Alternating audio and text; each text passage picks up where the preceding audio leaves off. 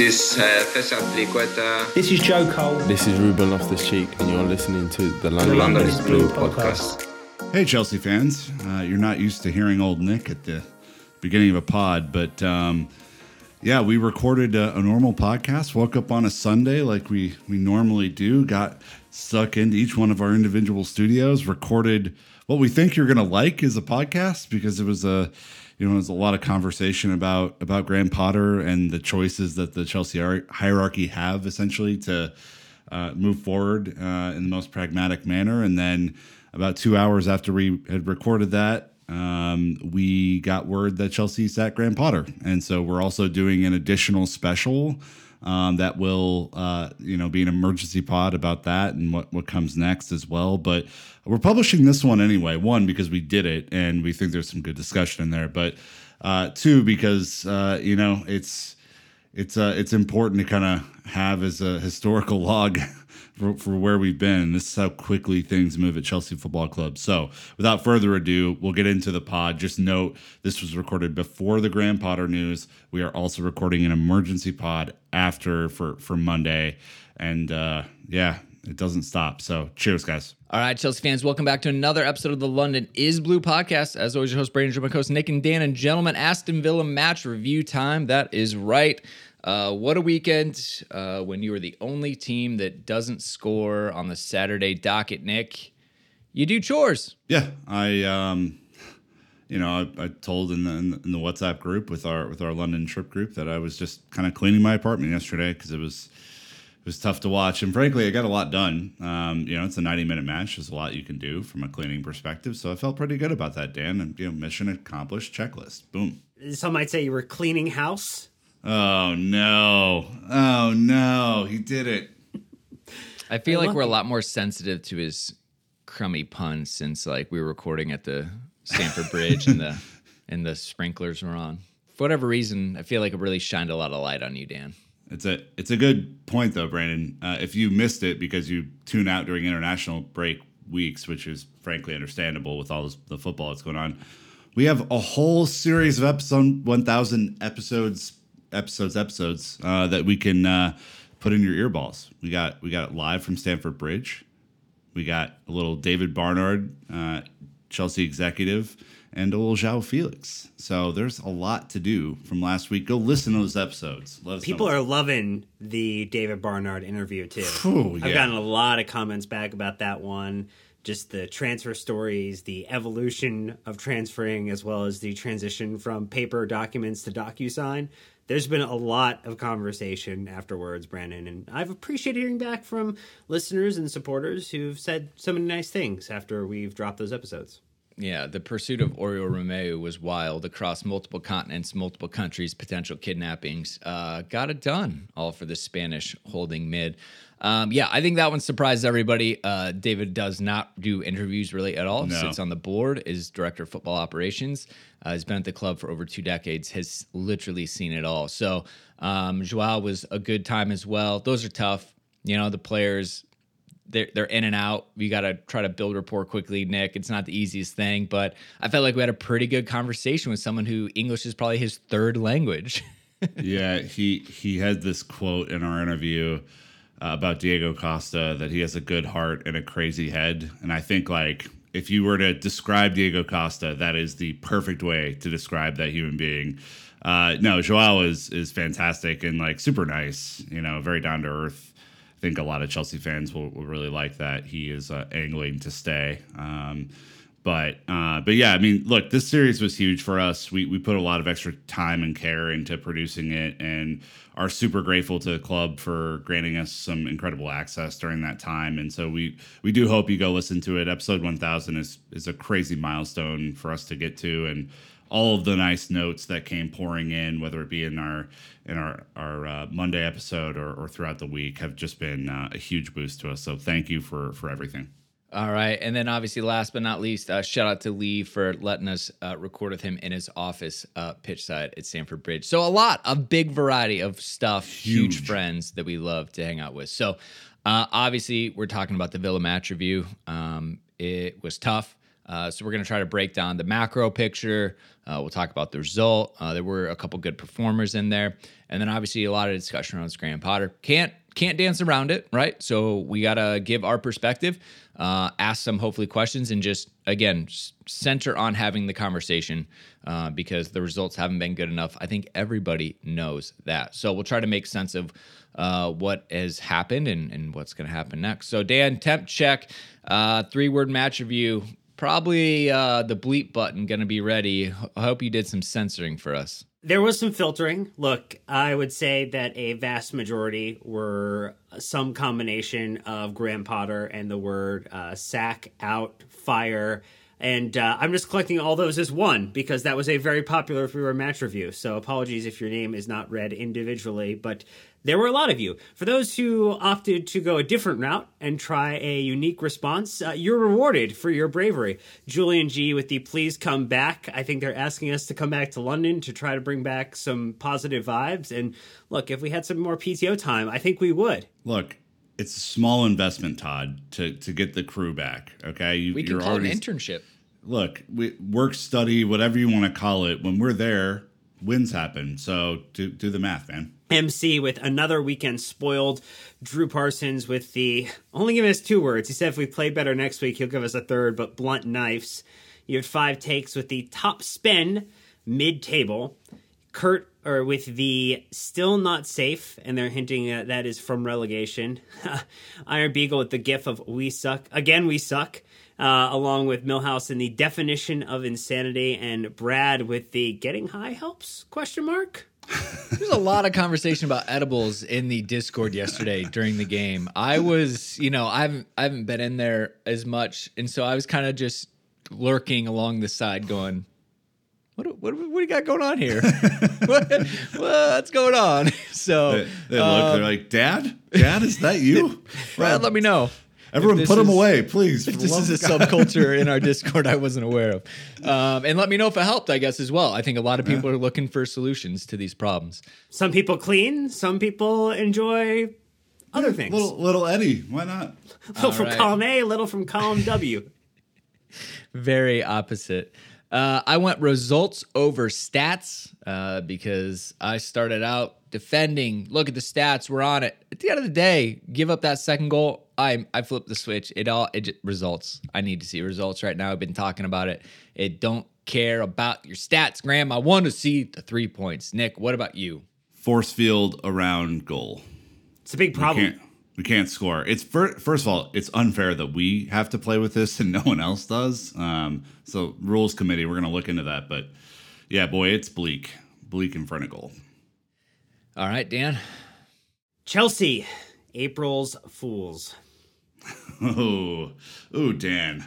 Starting off the month strong, one day in and just bam. Yeah, I mean, I think the April Fool's one was low fruit that he picked, but he crafted it well.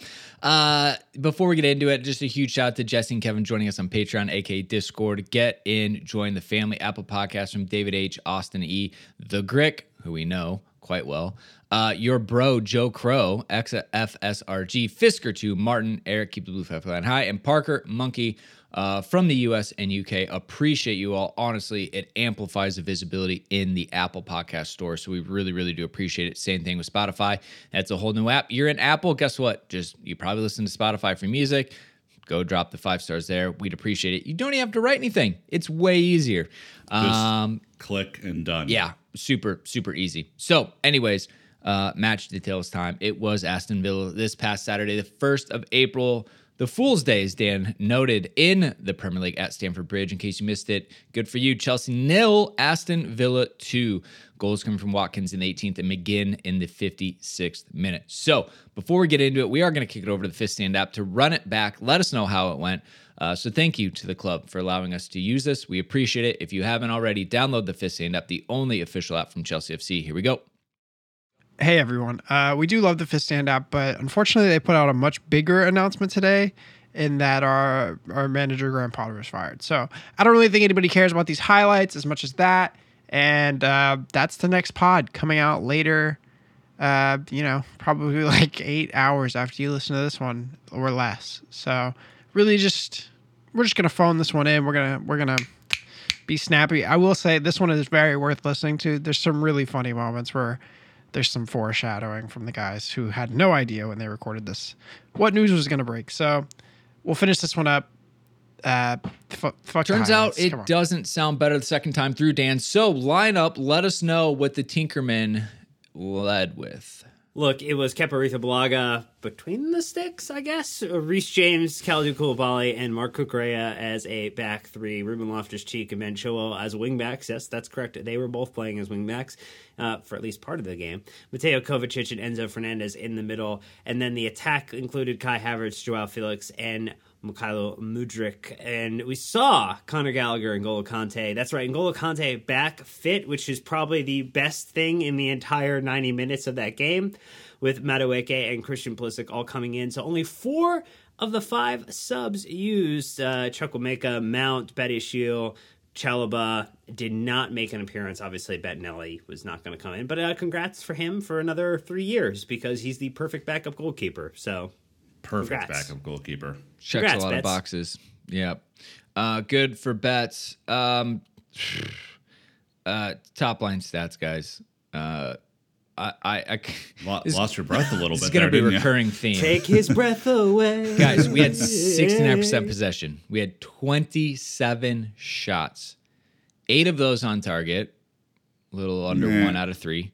15 off target, 4 blocked. We had 13 corner kicks. We had 3 cautions apiece. We had 3 big chances, and you know it. We missed all 3. We hit the woodwork. We had 19 shots inside the box, all with 8 outside the box. We had no goalkeeper saves. That's right. They had 2 shots on goal, and they both went in. They had 7 goalkeeper saves. That's shithouse Emi Martinez to you, ladies and gentlemen. The stats are overwhelming. I mean, we had 600 passes, they're 285, over double. All right. We had 91% accurate passes. They had 75%. There's no way you split this. Like, it was stat line after stat line. If you got a point, Dan, and like whoever won the stats column at the end, like we would have had about an extra 5 to 10 points from this one. Like a point in hockey if you're able to get to overtime, something Yeah. of that nature. Like Yeah. the fact that we had 27 shots to their 5, 8 shots on target to their 2, 15 shots off target to their 3, and then 4 block shots to no block shots for them, as well as they had 2 big chances and only 1 big chance missed is just, I don't know. That is absolutely ludicrous, Nick. I just don't make it make sense because it doesn't make sense. Well, it's a part of the larger discussion, obviously, because that's Graham's go-to post-match of recent. You guys know how big into stats I am. Typically, Huge stat guy. love stats. You should change your especially, handle. Especially XG. I love that we had a 2.16 XG to their 0.92, and yet those are flipped. I mean, we'll talk about it, guys, but with 27 shots, which is, I think, by most Premier League standards, probably in the top 5% of like shots that you can like physically create in a match. Like City regularly do this, Liverpool did it in their pomp, but like 27 shots, a fuck ton of shots. If you think about just the average possession moving the ball down the field to get a shot off Every 3 minutes. So, I mean, it's a lot.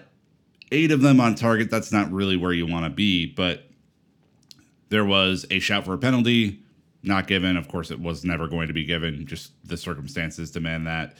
And there was the disallowed goal from Chilwell in there for the push on Konza.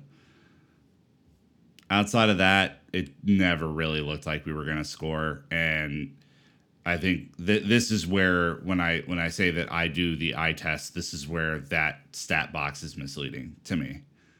So I did post the XG, and friend of the pod, Dimitri, was very gracious to break it down. Quite a bit of that was offset pieces. 0.35 was from Mudryk's one-on-one miss. And so you can kind of claw some of that back. And he was saying that outside of the Mudryk one-on-one, the one where he was inside the box and shot, not the one that he shot early, and the set pieces, that there actually wasn't a lot from open play. which is, again, why he's a big brain, and we go to him and McLockbot to figure out what goes on. So that kind of does back up the narrative, because at the surface level, you're like, oh, blew it out of the water. You take a couple steps down, it's a little less cut and dry. Have we not suggested calling this pot butt? Again, I think might not have a long-standing name. So, and I'm the one who gets attacked for puns, and I'm the one. Mine fucking Ridiculous. rhymes, at least. I so don't know. This is one of the most, how would I put this, like cannibalistic random stats. Chelsea have only beaten one team currently in the top half of the Premier League table this season, is Aston Villa.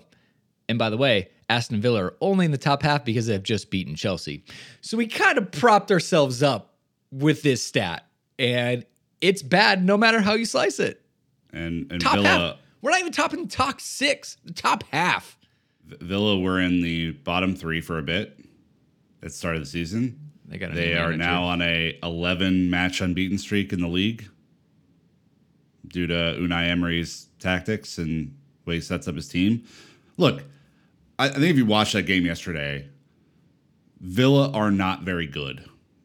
Like, they are a shithouse team, and like, respect, by the way. You're doing a job. This is not a condemnation of that. I wish we played a little bit more like that, frankly, but they're not a great team at all. Like, that's a very beatable team, and we came nowhere close to beating them at all. Like, it was a lesson in using the resources that you have for the best results possible, and that's what he's doing, and it's working. Yeah, I'm looking at the table, guys. We're talking Fulham, Brentford, Brighton. Yep. Like, those are the teams in the top half. And we probably split results with teams like Wolves and West Ham and other things like that. Just don't make it any better. So, did you have an NPET shithouse moment of the match? Nope. All right. So we're going to take our ad break. When we get back, we're going to jump in to try and make sense of what happened and look at some of the things that happened throughout the game. So thank the sponsors for financially supporting the show, and we'll be right back. Are you missing out on your favorite shows because it's not available in your region? Trying to keep your private time private? Well, let me introduce you to NordVPN.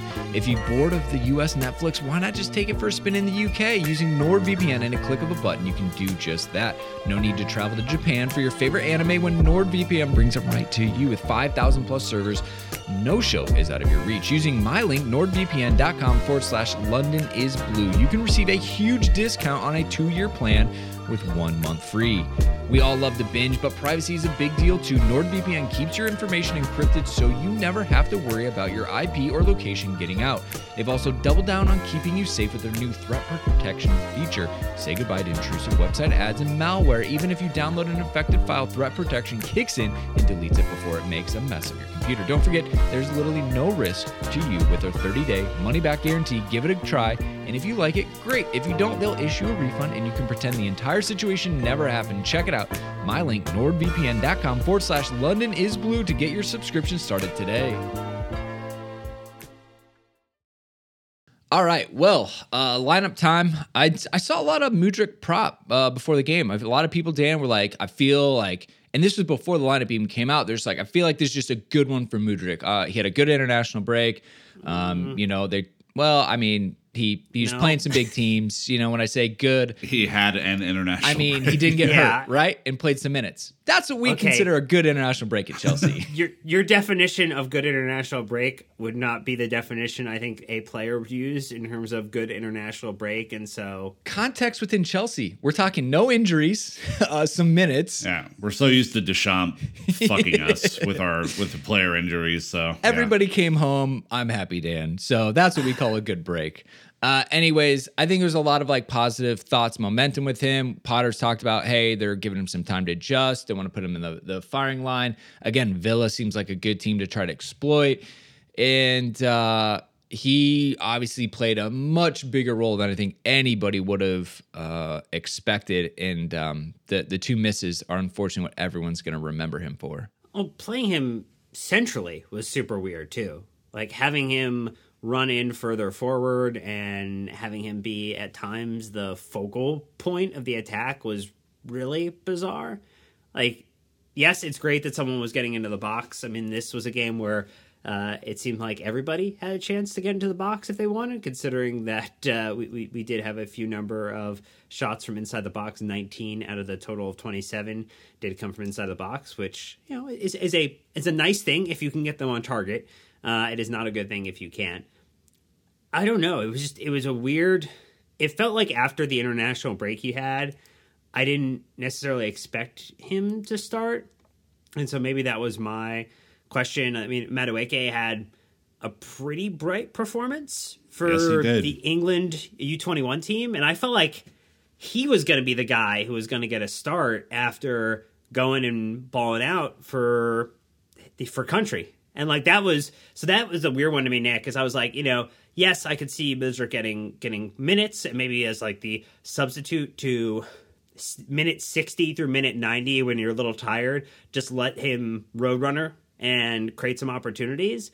But that was surprising to me to not see Madueke get an opportunity to start. I felt like he was probably in a better position to have earned that from an international responsibility. Yeah, I totally agree. I think my stance on Mudryk is that right now, as of today, he is the most raw of our front options outside of Madueke, both of them kind of similarly aged, similarly experienced. But I don't think he's an automatic starter in the team.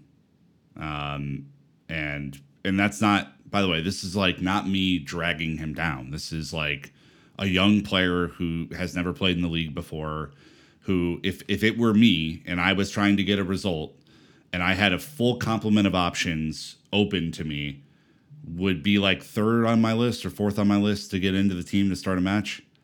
And I don't want that to come off as like, wow, he's a bad player, or wow, I'm not excited about him, because I think he showed flashes yesterday of what he can do.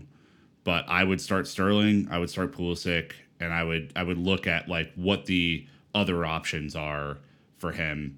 I disagree that he was like the most forward option yesterday. I actually thought he settled left wing, and Brandon, you just put the heat map in here.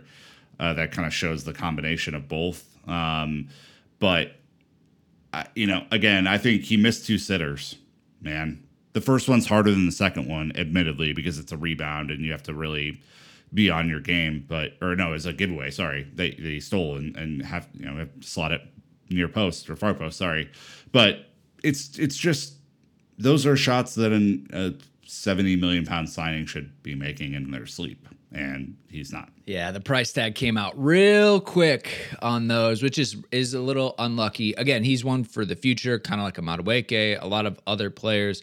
He hasn't had a lot of minutes, right? And so the first one, again, it kind of popped up on him. I'm like, all right, fine, I get it. He did smash it, and like, I mean, Martinez got big. He came out and got big. Like, he did well. I think the second one where he had time, he had his pace, and he had no real power behind the shot, and it just ended up being a comfortable save for Emiliano Martinez. Was obviously tough for him. I would say in his defense, there's times that we do not play the ball into space for him. Like, my word, he's on the shoulder of the defender, just put it in space. He is 98% of the time going to beat that defender to the ball and the goalkeeper. We didn't, so we're still kind of figuring that out. Nick, you kind of talked about this, and which we'll get into in a second. It's just more of like in transition, we're constantly making the wrong decision, whether it's Kai, Joao, even Mudryk, which we talked about, and some other players. So he's going to come under the microscope, Mudryk, but again, like he didn't help himself, but like the team wasn't really clicking on his side either. So not a lot of minutes. It didn't help him today. So if we're trying to set him up for success, it wasn't it today. He was one of our lowest rated players and got subbed out, understandably. No Badiashile. We played with Cucurella as a left center back. You played with Ben Chilwell as a left wing back, which makes sense. I mean, I don't think we've seen Batty for a little bit, have we? He went from automatic starter to not being played in the Premier League now. I would say, like, we were there. We watched Cucurella, great against Dortmund. He's had some solid performances. I think a lot of people were quick to, like, use hindsight and like blast Potter for Kukurea starting, Nick, I think like one, you could say, okay, Batty Shield's a good player, but like Kukurea has been in good enough form that like I don't think people were surprised to see him even play that position. But the second he made the mistake that led to the goal, everyone's like, oh yeah, that was stupid. And you're like, well, okay. I think that's a little bit of changing the narrative a little bit. But like when we talk about players starting, we don't see training. Okay, so this is our first, second, third, 80 millionth time saying this. We don't understand if Batty Shield had a shit week in training or if this was just simply a tactical choice that Potter made or some combination thereof, right? Like there could be multiple factors. But if I'm playing against Ollie Watkins and I'm playing against a shithouse team, I want size in the back line because I know that they're dangerous from set pieces and I know they're dangerous on the counterattack. And I honestly think in a foot race that Batty Shield's faster than Kukurea is. So if that's the choice, Dan, to me, it's a no-brainer. Can I clarify real quick because I misspoke a little bit? So Batty Shield played against Everton. Batty Shield played over the international break. I believe Kukurea was at Cobham the whole time. So maybe that could have been it. Kukurea did play against Dortmund at the Bridge. He played at Leicester, did not play at Everton, and then played at Villa. So I mean, he's made 8 appearances so far. All except one of those was a start, and he's been involved with only a single loss so far. That was the loss against Southampton. Every other result was either a draw or one of the few wins that we've accumulated this season against Crystal Palace, Leeds, and Leicester City. So I think it's more surprising in the fact that if you think Kukurea is going to be the person you want to protect for what comes in 2 weeks' time, effectively, or less than 2 weeks' time when we play in the Champions League again, which are the 2 matches that, the only 2 matches that matter for the rest of the season at this point. Like, you have to balance your squad and their fitness. And this, to me, I think Nick nailed on the head, is that, like, why would you go with a smaller lineup when you're losing? You don't have West starting, you don't have Chalba starting. Like, you're losing a lot of height for set pieces, crosses, that you just really didn't make sense. I looked at Batty Shield. He had the great run in end of January, February. He had some really solid performances in the sevens. Then essentially he played Southampton, didn't play against Spurs, played Leeds, he came out as a sub against Leicester, and didn't play. So they're kind of like on this every other type of rotation. But I think, Nick, kind of what this gets us into, and we'll pause this, is like the personnel decisions of Potter. So we'll break that down in a second one, but like all of these things just feed that narrative and like the questions. But keeping it here on this game, again, Loftus-Cheek going back to wing back, didn't look comfortable in it. Obviously, he's done well in that position before, but like just today wasn't the day. Here's my guess on Reece playing right center back, and I put this on Twitter, and I think this makes logical sense. We know Reece isn't 100% fit, but you want him on the field. So if you play him at right center back, he's still able to impact the game, but he's not making those stretching runs up and down the sideline. You let Ruben do that for him, and you get him on the field, and he's probably a much lower risk of a muscle injury. That's my guess, but didn't work. No, didn't. The Reece conundrum is tough. I think this has been probably the biggest miss throughout the season is a fully fit Reece James. We know what he can do when he's healthy because we saw that run in October where he was just everywhere, doing everything all at once, right? I mean, this is a world-class player who can't stay or get fit, and playing him a right center back, as we've seen with under Tuchel, this is not a new thing, but it's not a thing that's like incredibly effective. I don't think he, and again, this is me loving Reece James. I don't think that's his best position. I do think, Brandon, that you're right. It's like Reece's top end upside is probably greater than Trev's when it comes to offensive contribution, even from back there. And so I think that was the logic to, you don't have to run as much. You can be physical and you can still ping passes. The problem was that Ruben didn't have his best day at wingback, and I think there was a real discussion happening between them and Potter when they were on the side that the manager was on about where spacing should be, where the run should be, Dan, and like it just seemed like a mess. It seemed like the team was not ready to set up this way or to play this way. Yeah, there was that, and then just the subs all felt wonky too. I mean, if we think about things that maybe make sense or make less sense, is that you're trying to go win back a game, and like N'Golo Kante playing further forward, running into space was a little awkward. Yes, you need to get him some minutes. So I think it was probably programmed that he was going to get the time that he got, but then making changes and with 10 minutes left, down 2 goals to bring in Pulisic and Connor. Was there potentially an opportunity to do that earlier? Obviously, Madueke did come on for Mudryk later, but I mean, you had Mace. You had, Mace is probably the only other one, like from an attacking perspective, that you would have put on, and you don't bring him on to try to do something. You're playing Ben Chilwell on left center back. You're putting Pulisic in as a wing back. It just really, none of the subs made, I would say, any sense or made as much sense as they could have. Well, I'll fight that a little bit. So Madueke came on for Mudryk, and N'Golo Kante came out for Ruben Loftus-Cheek immediately after the goal. So, all right, made a change. Mudryk wasn't working. We also said Loftus-Cheek wasn't working. So N'Golo Kante comes in, changes the shape of the team a little bit. But like those are at least scored too. Positive subs. Now, your point about Connor coming in for Kovacic in the 80th minute and Christian for Kukurea in the 80th minute, I for sure probably left it too late. I mean, you've been down 2 goals for 15 minutes. We didn't really see much of a tempo change, but like he doesn't really have anyone else to pull from. Like when you've got Raheem Sterling out, you've got, I guess he's really the only attacker that's out, but like he put in everybody except Mason.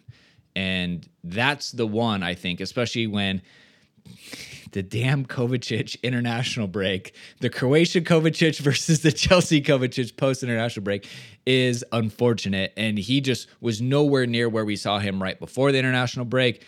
Enzo was, again, the team was just really disjointed. So I don't think the subs are the problem. I just think it was the lack of cohesion and understanding. To your point, you chopped and changed too many people and putting them in situations where they couldn't succeed. You saw Koulibaly go over the sideline and say, what formation are we playing? Nick, you said Reece James is going over saying, like, this person's not there. Obviously, because no one is in their natural position. We didn't go to a back 4. We stayed in a back 5. And there was too many changes and there was no cohesion. And that's the problem. But I think like he put on everyone he could minus Mason. It just was already too late. And at that point was not going to positively affect the game. But like he's only got so much he can pull from, and it just didn't come off again, which whether it's time or decision-making or not changing formation, the players on the field were completely disjointed and confused for the last 20 minutes. And I think that's the big problem. Not who came on, but how we were set up. Speaking of the inability to score, to Joe saying 27, Chelsea had 27 shots without scoring against Aston Villa. Their most attempts in a Premier League match without finding the net since January 2014 against West Ham. 39 shots, 0 goals that day. Blunt.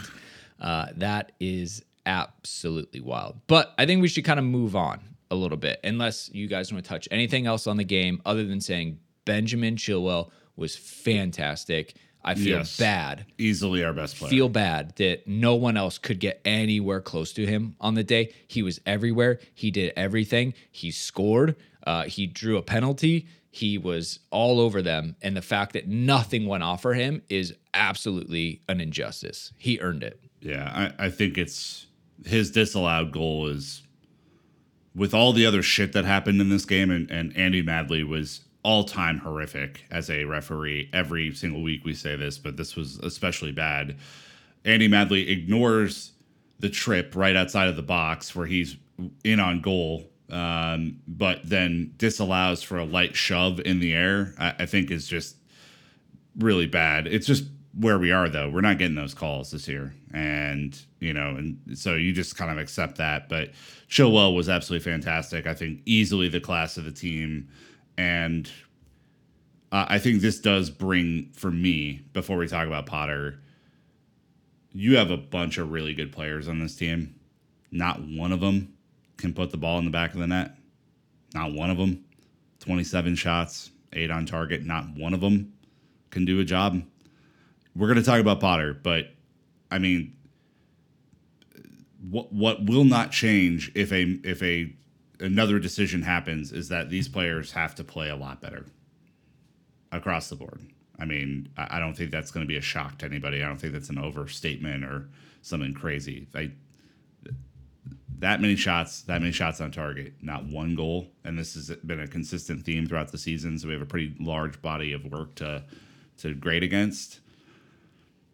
I don't know, man. It's tough. Statistically, it's probably got to be one of the most dominant games of the season, but yet we were still deflated. Dan hit the woodwork, but it's just this. I think is the point that I had started my day defending on Twitter and abandoned it halfway through the second half. Was abandon hope, all ye who enter here. I mean, look, you were doing enough. The pace, the momentum, things are going well. Joao was getting in good positions. Kai was getting in good positions. Even Mudryk, obviously. But it's just either one too many touches or the wrong pass at the wrong moment, whatever it may be. But nobody's clinical. Nobody's taking anything with confidence right now. And you would imagine this many goals at this, or this many shots at this level, surely somebody could do something. Yeah. We got nothing. In an audio format, to get one-word answers is tough, but it accurately and a shrug. Summarizes the situation. Shrug just doesn't come across as well. All right. So, again, kudos to Conte. Came in, looked like his old self. Chilwell for absolutely bossing the game. But that's about it as far as the plaudits go. So obviously the conversation now shifts to Senor Potter. It has to. He's the head coach, manager, whatever. He's had a lot of pressure and hot temps around him already going into this. And there's no doubt about it. I think a lot of us, we're really not one to call for anyone's head, right? I think we'll have the discussion about what's working, what's not, but it's to the point now where everyone is talking about Potter, and we have to ask some questions and break down what is going on here. And since he's been with Chelsea, he's played 22 games. He's won 7, he's drawn 7, he's lost 8. So we're now under 50%, from win-loss rate. Bottom half of the Premier League table. Yep, we scored 21, we've conceded 21. We're currently in 11th place. I know everyone's like, oh, he was 5th when he took over. Sure, I get that. But there was always going to be change and kind of some frustration. I don't know if we thought it was going to be this much, right? So, obviously, Bowley, when they announced it, Nick, hey, we want a unified approach at Cobham. The men, the women, the youth, they don't talk to each other. There's no data sharing. We want a data-driven coach. Moneyball, we're baseball guys. This is our path forward. Potter's the guy. He checks all of our boxes. So now we get in this situation, 10 games left, hasn't gone well. Bowley's even been on camera saying it was a shit result against Everton. He's clearly not happy with some things are going. He's going to have to figure out what he's going to do because he's the only one that can make the decision in these situations. But the fans have really made their voice heard. It's to the point where they can't ignore it. People are leaving early. Some people probably aren't even going. And there's nobody, I think, after this game that holds hope or positivity just based on the results. Yeah, I mean, again, you started this out, we have been patient on this podcast. We've preached patience on the podcast because, again, it's a whole new era. We don't know what's going to happen. This isn't, been the same sort of experience, obviously, as we had over the past 23 years. And so I want to call that out because you wouldn't have seen this in our script very often this year. I think there have been inflection points where we've questioned what's going on, but we haven't come out and say hey, here's how we feel one way or the other. I personally kind of reached my limit yesterday, where I am now questioning like what the hell we're doing here. And it's because at no point in the second half did I think that we were going to string a comeback together. At no point really leading up to this match was I excited to see us play based on the way that we played against Everton.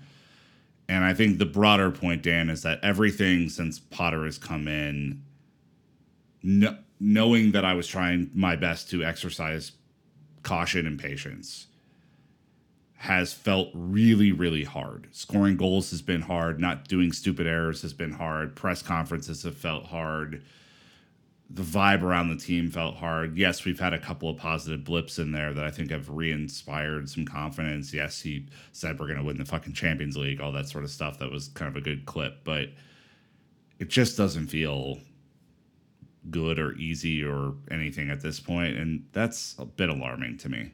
It also doesn't help when, if you're looking at it from like a relationship standpoint, the ex went out and had a really good day. Yeah. Had a really good day. Unlucky. Real unlucky this whole week, really. Yeah. This week has not gone well in terms of, I think, crisis PR, as it were. There's a lot that just isn't flowing through in order to try to have a conversation, to have a dialogue and say like, hey, from a ownership perspective, from a coaching perspective, like, here's what we're trying to do. Here's what our aspiration is for between now and the end of the season and into next season. Like, it just, and that it's actually very similar to Tuchel when we had absent club management, but Graham Potter's the face, and Graham Potter has to be able to communicate to supporters what it is that he wants to accomplish, what it is that we're trying to go out to do.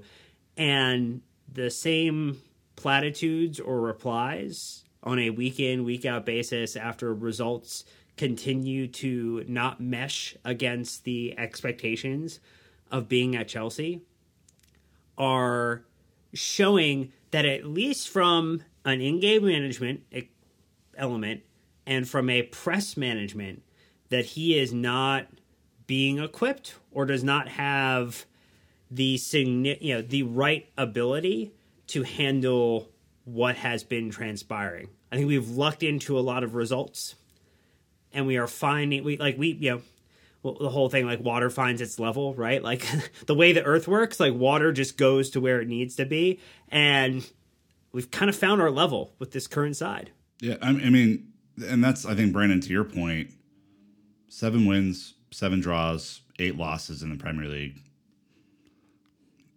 That's a fairly decent sample size of results. And I think the point we brought up a couple weeks ago before we went over to London was that we, by and large, played some of the easiest competition during this stretch. So I know we'll look ahead here in a second, but I don't see us overperforming where we are right now against City or Arsenal or any team in the top 10, because we only have one win, and that was the team that just leapfrogged us in the 10th against that level. So, I mean, there's some serious concern, and I think, for me anyway, it's been an exercise in patience that I don't think has necessarily been rewarded with linear progress, which I know is not always the sort of progress that you get. But I am struggling to see how it happens, I think, more than anything. So I'm like developing a lot of things as we talk about this, because I think yesterday is when I first started unpacking, maybe how do I feel about Graham Potter? What do I think? Because I've just, always kind of shelved it. And I was like, we don't really need to worry about it right now. Like, let's go on this journey. I think he's lacking in leadership. And I think it's a fair call. The media have been on this from the beginning, asking him, do you get angry? Why, do you hold people accountable? Are you cutthroat? Because the way I look at it, he's accepting mediocrity from some of these players. Look at the stats. He loves talking about the stats. He said it after this game. There's a lot of good things in the game, a lot of attacking play entries and a lot of shots. If you look at the stats, it was positive. Okay. Guess what else I looked at? The result. We lost. And if Kai, Joao, Mudryk, whomever has that many shots week in, week out, and they don't score, not good enough.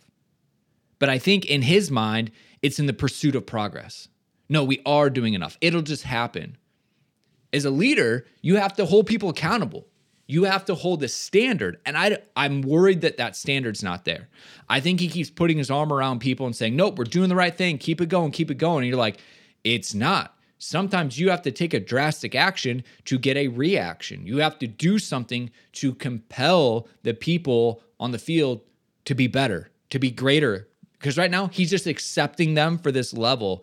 And I think that's the biggest frustration from a lot of his fans is the level on the field is not good enough. I could care less if we had 30 shots, 28 shots, 27, whatever it is. I could care less if we had 18 in the box. Really, at the end of the day, all I care about is the result. How many people were complaining when Jose had 2-3 shots in a game and we won 1-0 and we played like bastards? Some. People still complain that the football wasn't fun to watch, but they didn't mind when we were celebrating with champagne at the end of the season. I'm talking 04-05. The first Mourinho, the special one. You have to specify. I get Mourinho. it, and I just did. But I'm saying, going on an unbelievable unbeaten run, the best home record, the fewest goals ever conceded in the Premier League. Those are things that, like, fans, you go to the pub and you talk shit to other people about because you can't touch that stuff. We're not seeing that. We're accepting a lot of mediocrity. You win, then you lose two. Then you win, you lose two. And it's this roller coaster of we're not seeing the linear progress that Nick talked about is what the concern is. Because if you identify problems in the team, but you don't fix them, that is not you doing your job. I would also say this, like, he may be the most unlucky manager that we've ever had, right? From the way that the season's panned out to the Queen's death to the World Cup to Arsenal having their best season in years, which is they're pulling a Leicester. Us. They're pulling a Leicester. And all of this stuff around us. I think he has been incredibly unlucky. But as we learned in Batman from our friend Two-Face, right? You make your own luck. And we are not making our own luck right now. At all. This team, I think as the match waned on yesterday, the players on this team were looking around to him for answers, right? Instead of having the built-in confidence that you get from repetition at doing something to say, oh no, I know exactly what we're doing. Let's keep pressing, right? This is where having one, I think just a system, a plan, and seeing progress is critical for players because that inspires confidence. And I think, two, it's where you need a really vocal captain on the field, too. And we don't have that in any capacity right now. And both those things are under Graham Potter's control. The analogy that I've been thinking of, is more like this feels like the March to Mordor and trying to drop the 1-2 ring. Yeah. But it's a slog. It is tough. And like, there is just no hope that this fellowship that has been put together, like there is no one here that is ready to go the distance at the moment or is going to actually, beat Sauron and win back the world for everybody. And it's frustrating because it's a team with Reece James in it, right? It's a team with Mason Mount in it. Didn't play yesterday, but you get my point. It's a team with Thiago Silva in it, with the captain level talent that Kalidou Koulibaly should be displaying week to week. It's a team with Benjamin Chilwell in it. It's a team with London is Blue podcast appearance #1 cap Joao Felix in it. It's a team that on the surface looks like it should be running riot in this league. Because of all the immense talent that has been brought in, they just are not gelled at all. And yeah, you get 27 shots, Brandon. Yes, the stat the stat box looks great, right? You win on XG, you win games. No, you don't. In fact, there have been multiple times this year where we've won games and lost XG. So I think that leads into some of his post-match press conference quotes, which are part of the reason why people are so frustrated with him, is because everything's been steady Eddie. Everything's been like, well, if you take a really calm approach to it, which is his personality, and I get that. We're not going to change him as person. But Cat did not read the room yesterday. Yeah, I mean, already touched on the stats side of it, that he's happy, that we had a lot of shots. XG looked good. It's not good enough. He did talk about the fans and support as well. He says, I understand that when you lose at home, people will be frustrated, disappointed, and angry. No one is happy with where we are in the league table, and we have to work harder to improve that. Problem is, how? What does that mean? Talk about it. Show some emotion, because when you say, hey, we're not happy about it, doesn't really come across that you're not happy about it. It's an emotional game, and I can certainly understand the frustrations after a home defeat. Again, blah. That gives me nothing. That doesn't provide any substance. That's not even the best PR line you could give. Do more is what we have to. He talked about the subs. There's really nothing of value in there. I get he provides a little bit of transparency or thought, but it does nothing. I even was talking with Ollie yesterday in our group chat. I was like, I can't wait I want to hear his post-match press conference. And Ollie was like, don't bother. He's not going to say anything. And the problem is it's so predictable. It's rinse and repeat. Win, lose. It's the same thing over and over. Also, can I get just a raised hand for accountability in this? Nowhere in these quotes is he saying, you know what, I fucked this up today. I set up the team wrong. I didn't do my job. Our team wasn't well prepared, and that's on me. I know he said that in the past, but especially losing 2-0 to Villa at home, a team that you beat earlier in the season, by the way. What the fuck, man? I think, he'd say, hey, it's my responsibility. It's on me. But to your point, he doesn't say, I made a mistake. I did this wrong. This needs to be better. He'll just be like, nope, I get it. It's on me. Again, you're not good enough. Give more. I don't know. It's a bit frustrating, but we do have a little bit of time left to talk about maybe the future, kind of what might happen next. So we'll talk to the sponsors. We thank them for supporting the show, and we get back. What could have changed? Talk to them about Chelsea's next sponsorship. That's what they might have something. We need a front kit sponsor. They might have something better to say. We'll see what they have to say. Shady Rays, come on. We'll be right back. Bet you didn't see this coming. Hope you're ready to hear editor Jake's voice for a while in the ads. Haha. This time we're coming with Shady Rays. Kick off the new year with new gear built to last. Our friends at Shady Rays have you covered from the sun to the slopes with premium polarized shades, customizable snow goggles, and more. Shady Rays is a world-class sunglasses company, independently built, that'll have you thinking you're wearing some of the world's top brands that you already know, with durable frames and extremely clear optics. Not only clear optics, but clear ethics as well, having donated over 20 million meals to fight hunger with Feeding America, something that we have done at London is Blue Podcast. And if you're worried you won't like your pair, they will exchange it. They'll give you a new pair, or you can return them for free within 30 days. And if you're worried you might break them, thanks to Lost and Broken Replacements, you can get a replacement pair, no questions asked, anytime. Exclusively for our listeners, Shady Rays is giving out the best deal of the new year. Go to shadyrays.com and use code LondonIsBlue, all one word, all caps, for 50% off 2+ pairs of polarized sunglasses. That's right, London is Blue, all caps, spelled just like the podcast. The podcast you're listening to right now. You can see it in the title. All caps, one word, 50% off 2+ pairs of polarized sunglasses. Try it out for yourself. The shades rated 5 stars by over 200,000 people. Potter, just from a 30,000 foot view, just a reminder, Dan Boley went all in on Potter.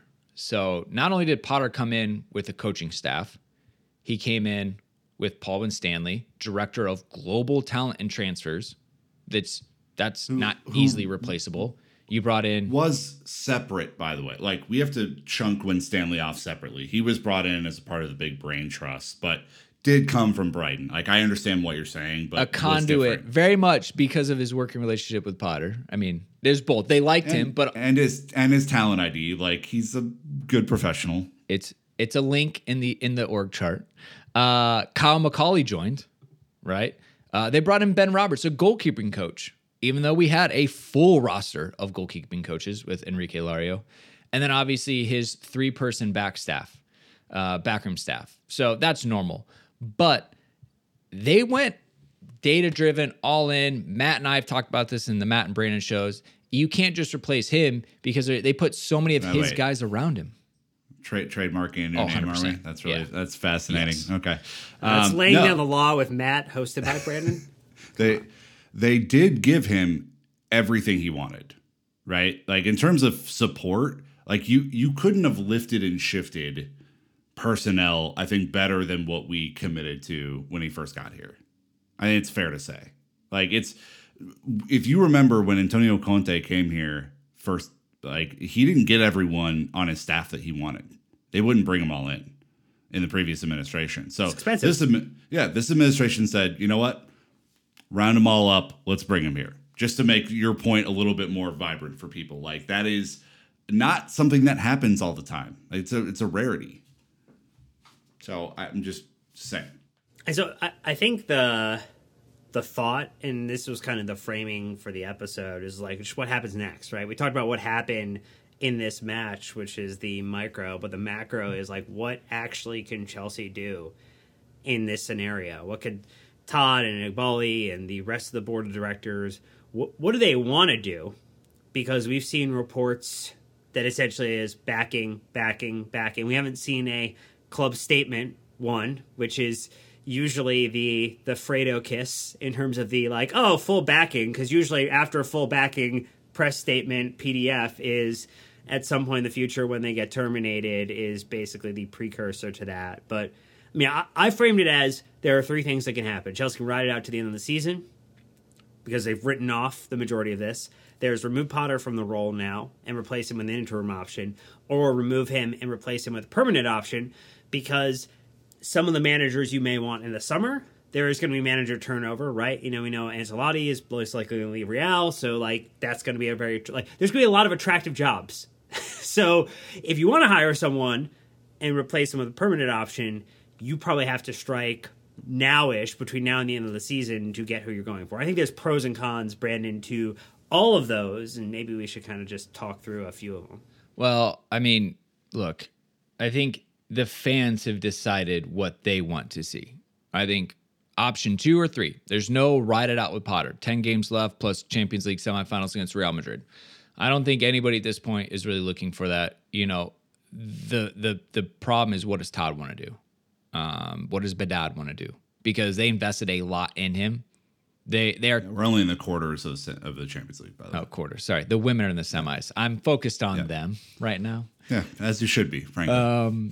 The quarters with Real Madrid. You know, do they make a change, or have they really, really committed to like the first or second international break of next season?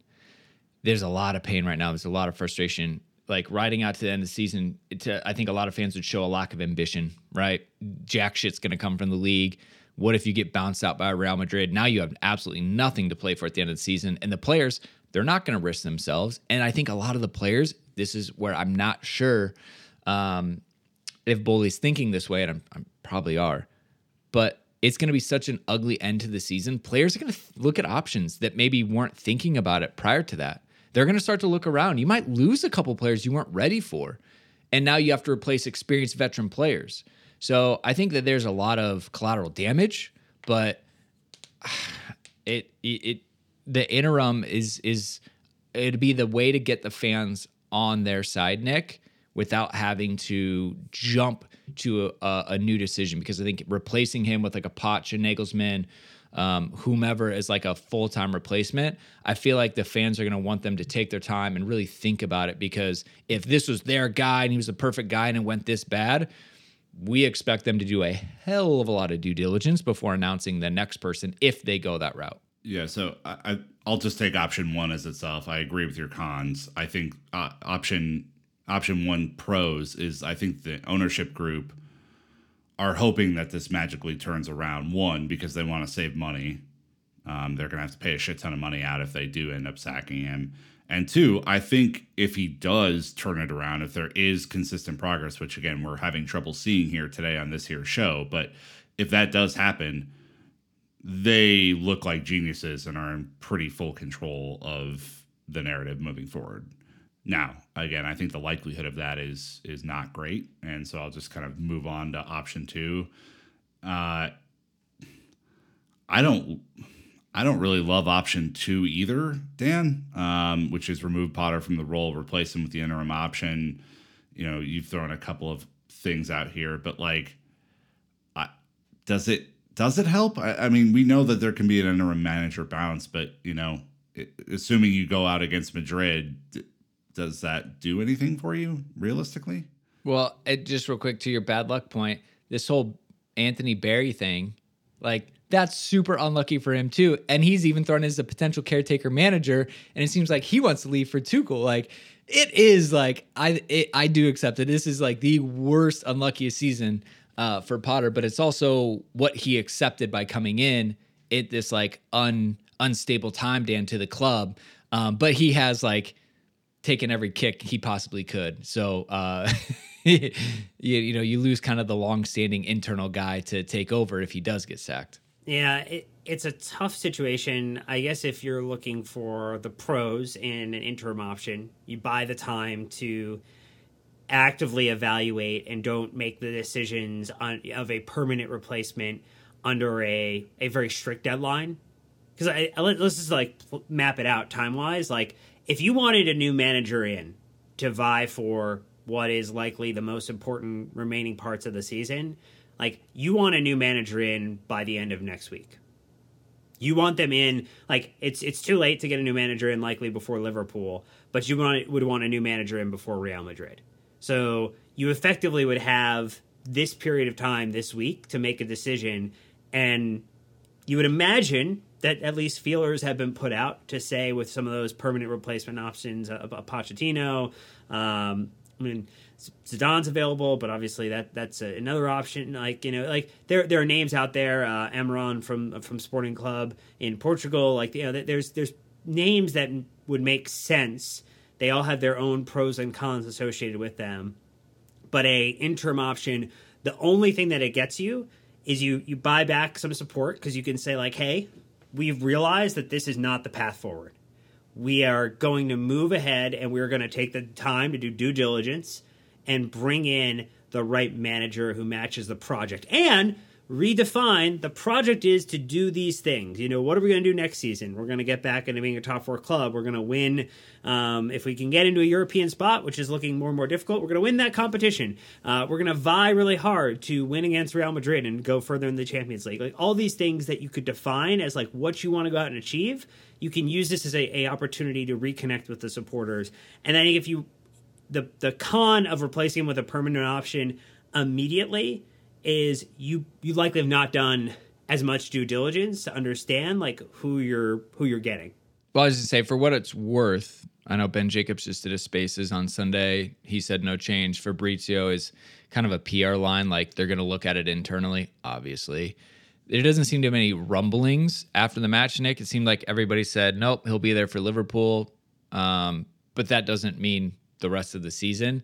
But at least in the meantime, the club are trying to not rattle any cages or kind of make it even harder than it currently is. Yeah, I mean, I don't think right now, like, unless you are convinced, and I mean convinced, that you are able to beat Madrid, beat either City or Bayern, and then beat Napoli in a final, which I'm advancing them to the final because I think they are the best team in Europe right now.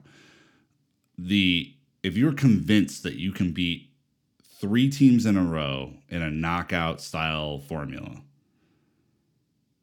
I don't love replacing him with a permanent option right now either. Like, there will be coaches on the market once the season ends as well. There will be coaches who have outperformed their contracts, maybe like an Amorim at Sporting, who would be a better option, who you'd have better negotiation with than it would be when your chips are down and you're desperate, right? Like, none of these options, I think, is the point that we're trying to make, are fucking great.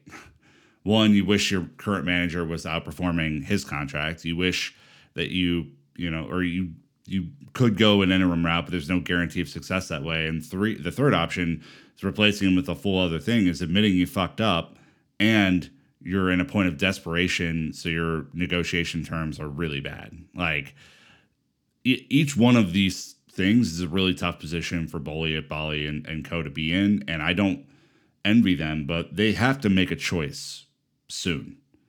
And not making a choice is making a choice. So, yeah. I think that's a great shout. And this is why it is so hard, you know? The one thing that everybody top to bottom is unified on, the results aren't good enough. And Potter needs to start being pragmatic and worry about the results and not about a project or the stats. It 100% needs to be about results. So we'll see what they do. No Dan of the match, obviously, but it was 100% Chilwell. So, like, formality Confirmed. done. As we look around the table, Newcastle just smacked United and jumped up to third place. So, assuming that there's a goal scored in the Everton-Tottenham match, we would be the only team to not have a goal for us. Well, I guess United didn't score, but Bournemouth 2, Fulham 1, Wolves, Forest 1-1, Brentford 3-3. the match of the weekend, it was fantastic. It was punch for punch. Neither team was interested in defending. Crystal Palace nicked it at the end over Leicester 2-1, which let Brendan get a payday and mutual agreement. He left Leicester City. He does have connections to Chelsea, just saying. Arsenal 4, Leeds 1. They continue to just run rampant, which sucks to see. Obviously, we lost. West Ham 1 over Southampton, Newcastle over United, and City taking it to Liverpool for the early match. That was fun to wake up to. I appreciated that. And no Erling Haaland. No, they looked better without him? Question mark. Decent depth putting in a World Cup winner, Julian Alvarez. It's a real conundrum that team has. I'll be honest. Like you have a 40 goal striker who we could only dream of having in the team, but you look more fluid and better offensively without him. They've got champagne problems. We've got Miller High Life problems. Yeah. The champagne of beers, though, to be fair. Exactly. Yum. So again, levels to the game. Maybe new sponsor. Come on. Table as it stands is just ugly. Arsenal first on 72, City second on 64. Right. So now even City's losing ground is continuing to lose ground on Arsenal. Those two teams, Arsenal with a plus 43 goal difference, Man City plus 45. Again, I can't begin to express how much Arsenal are overperforming this season in every facet of the game. They have almost double the amount of points that we have right now. So then it drops off a cliff. Newcastle moved up in third with a better goal difference over United. They're both on 50 points. Tottenham on 49 points in fifth. And Brighton, that's managerless Tottenham. By the way, no manager on the men's and women's, and the director of football just got booted for a worldwide ban. It's a bit shit. Sucks to be them. Brighton sixth, 43 points. So we're in 11th on 38 points. That's the thing, though. We're 5 points off of sixth. There still is something to play for in this season because it is the shittest season that we've seen in a long time. It wouldn't take a lot to climb this table, but we are refusing to do it. Absolutely refusing to do it. Crystal Palace below us, and then they're at 30. Wolves in 13th at 28. So 28 on down, it's a relegation battle on 28 points, which means we are, 10 points away. So we're clear, but now the bottom is an absolute cluster. So we talk about the easy teams to play at the end of the season.